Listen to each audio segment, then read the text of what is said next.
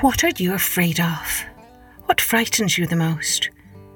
Maybe you're afraid of spiders, or heights, or imaginary monsters. Or maybe you're afraid of the dark, or of getting lost. Hello everyone, I'm Kathleen Pelly. Welcome to Journey with Story. Most of us, even us grown-ups, have things that frighten us, and it can be different things for different people. Today's episode is an old story from Egypt, a country in Africa, about a little boy who is frightened of many, many things, until one day he meets a kindly hare who shows him a way to find the courage to face his fears. Oh, how would you like some colouring sheets to go along with some of our favourite fairy tale episodes from this podcast? Can you go and get your mummy or daddy or grown-up, ask them to take a listen, and let's see how to do that? Hello, grown-ups. If you'd like some colouring sheets of our 5 favourite fairy tale episodes, then you can just go to www.journeywithstory.com and click there, and you'll have 5 favourite fairy tale colouring sheets. You can do it right now. Just hit pause and I'll be right here when you come back. Okay, did some of you do that? Great. And if you did, you'll see there's one blank page there in those colouring sheets, and that is for you to draw your favourite part of whatever episode you're listening to. It could be this one or another one. Let's take a journey with The Monster That Grew Small, and this version is retold by Joan Grant. Far to the south, beyond the third cataract, that's just another name for a waterfall, there was a small village where a certain boy lived with his uncle. The uncle was known as the Brave One because he was a hunter and killed such a lot of large animals, and he was very horrid to his nephew because he thought the boy was a coward. He tried to frighten him by telling him stories of the terrible monsters that he said lived in the forest, and the boy believed what he was told, for was not his uncle called the Brave One, the mighty hunter? Whenever the boy had to go down to the river, he thought that crocodiles would eat him, and when he went into the forest, he thought that the shadows concealed snakes, and that hairy spiders waited under the leaves to pounce on him.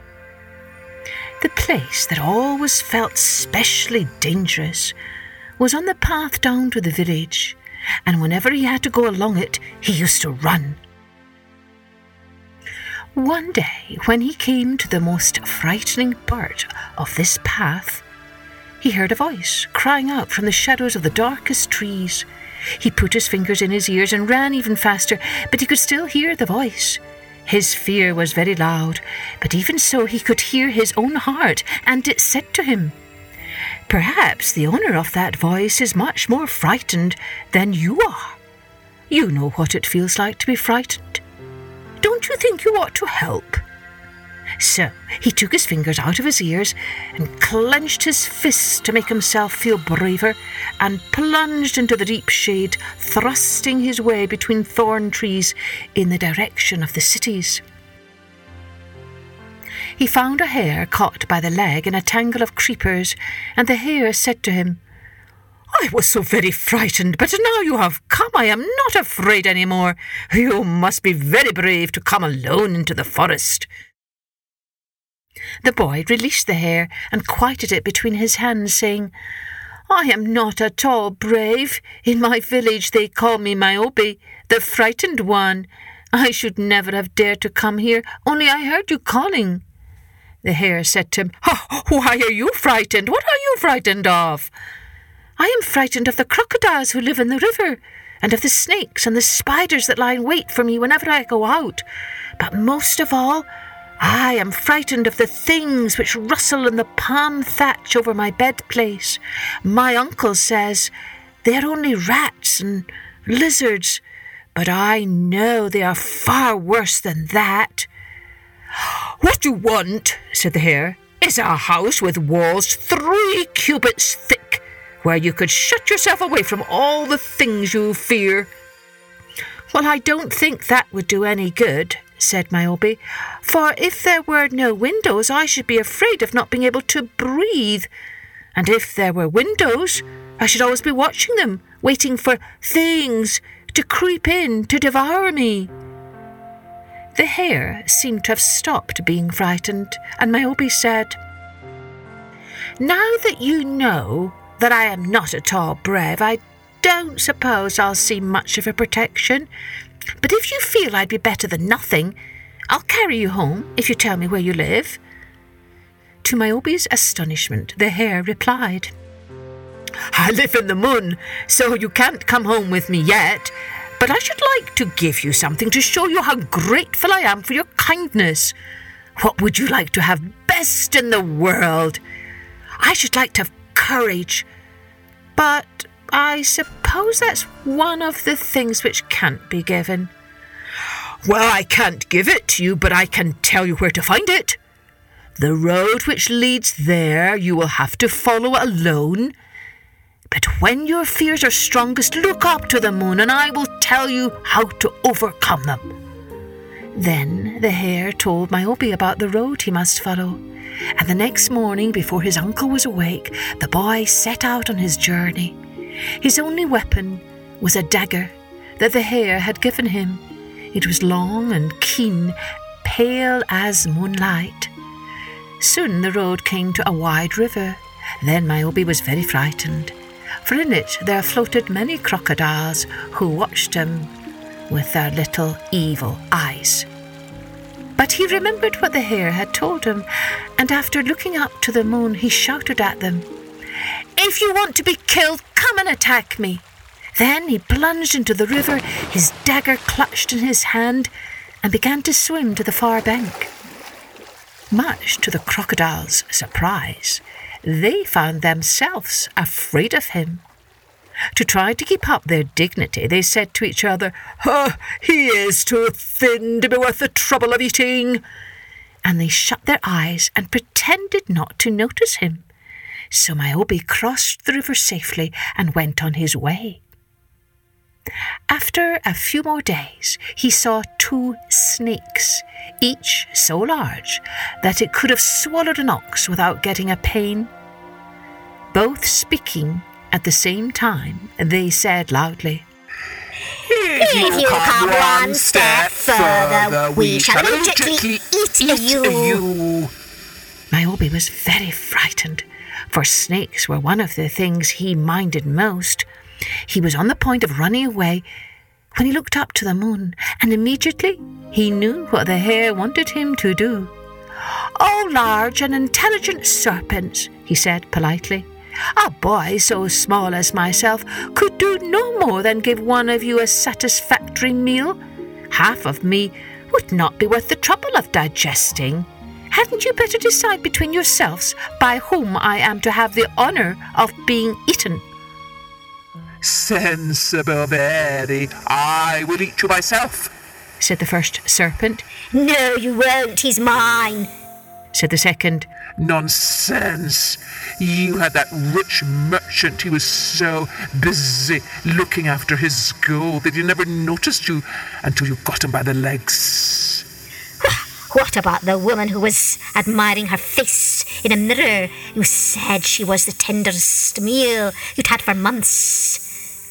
"The merchant was since that," said the first serpent firmly. "He wasn't." "He was." "Wasn't." "Was." While the serpents were busy arguing which of them should eat Niobe, he had slipped past without their noticing and was already out of sight. So that morning neither of the serpents had even a small breakfast. Niobe felt so cheerful that he began to whistle. For the first time he found himself enjoying the shapes of trees and the colours of flowers, instead of wondering what dangers they might be concealing. Soon he came in sight of a village, and even in the distance he could hear a sound of lamentation. As he walked down the single street, no one took any notice of him, for the people were too busy moaning and wailing. The cooking fires were unlit, and goats were bleating because no one had remembered to milk them. Babies were crying because they were hungry, and a small girl was yelling because she had fallen down and cut her knee, and her mother wasn't even interested. Niobe went to the house of the head man, whom he found sitting cross-legged, with ashes on his head, his eyes shut, and his fingers in his ears. Niobe had to shout very loud to make him hear. Then the old man opened one ear and one eye and growled, "Oh, what do you want?" "Nothing," said Niobe politely. "I wanted to ask what you wanted. Why is your village so unhappy?" "You'd be unhappy," said the head man crossly, "if you were going to be eaten by a monster." "Who is going to be eaten, you?" "Me and everyone else, even the goats. Can't you hear them bleating?" Niobe was too polite to suggest that the goats were only bleating because no one had milked them. So he asked the head man, "There seem to be quite a lot of people in your village. Couldn't you kill the monster if you all helped?" "Impossible," said the head man. "Too big, too fierce, too terrible. We're all agreed on that." "What does the monster look like?" asked Niobe.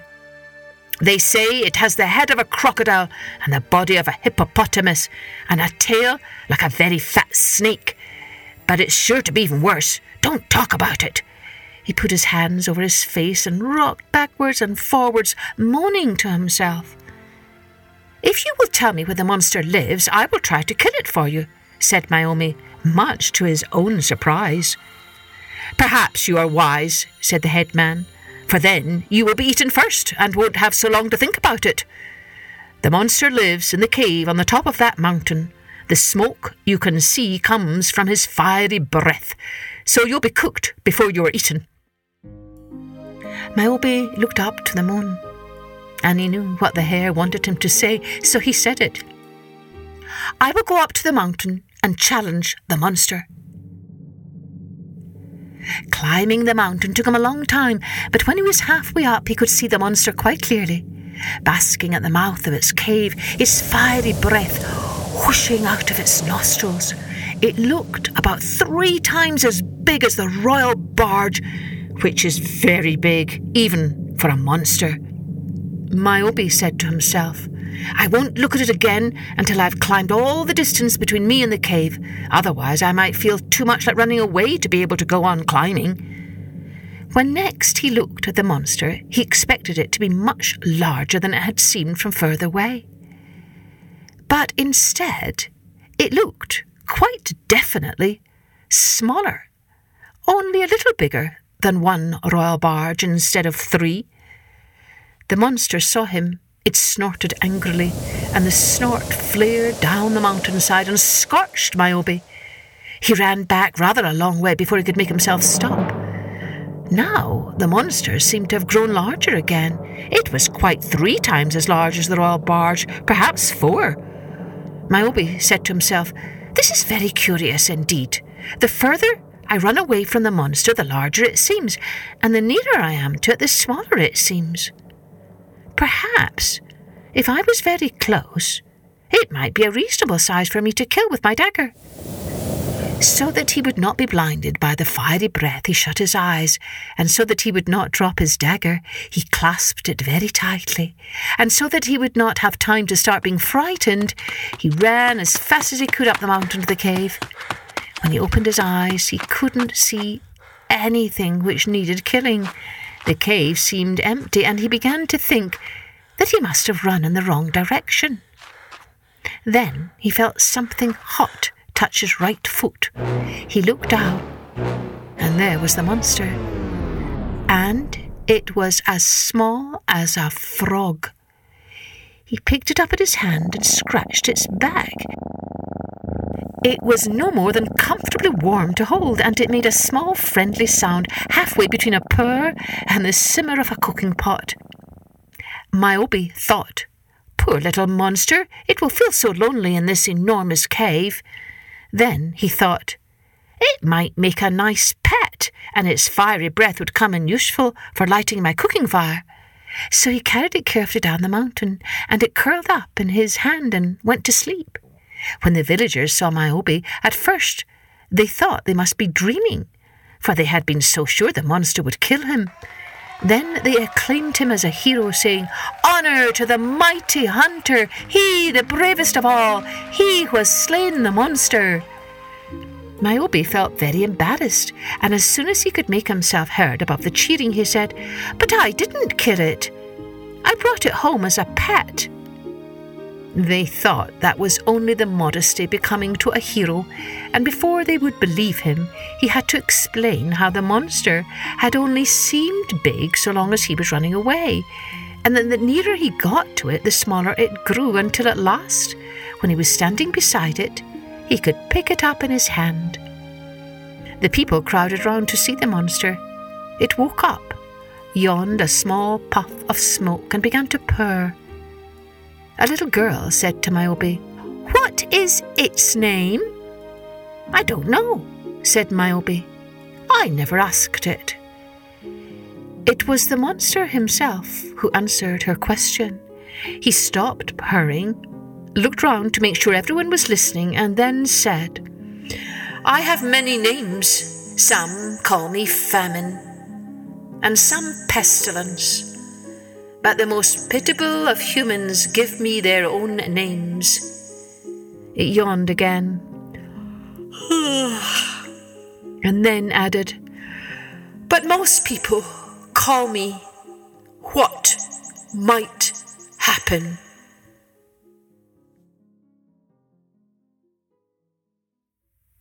So don't forget, you can download those very popular 5 favourite fairy tales colouring sheets at www.journeywithsori.com. And when you sign up to my email list, you'll get all kinds of updates about this podcast, upcoming books, and other bits and bobs around the wonderful world of stories.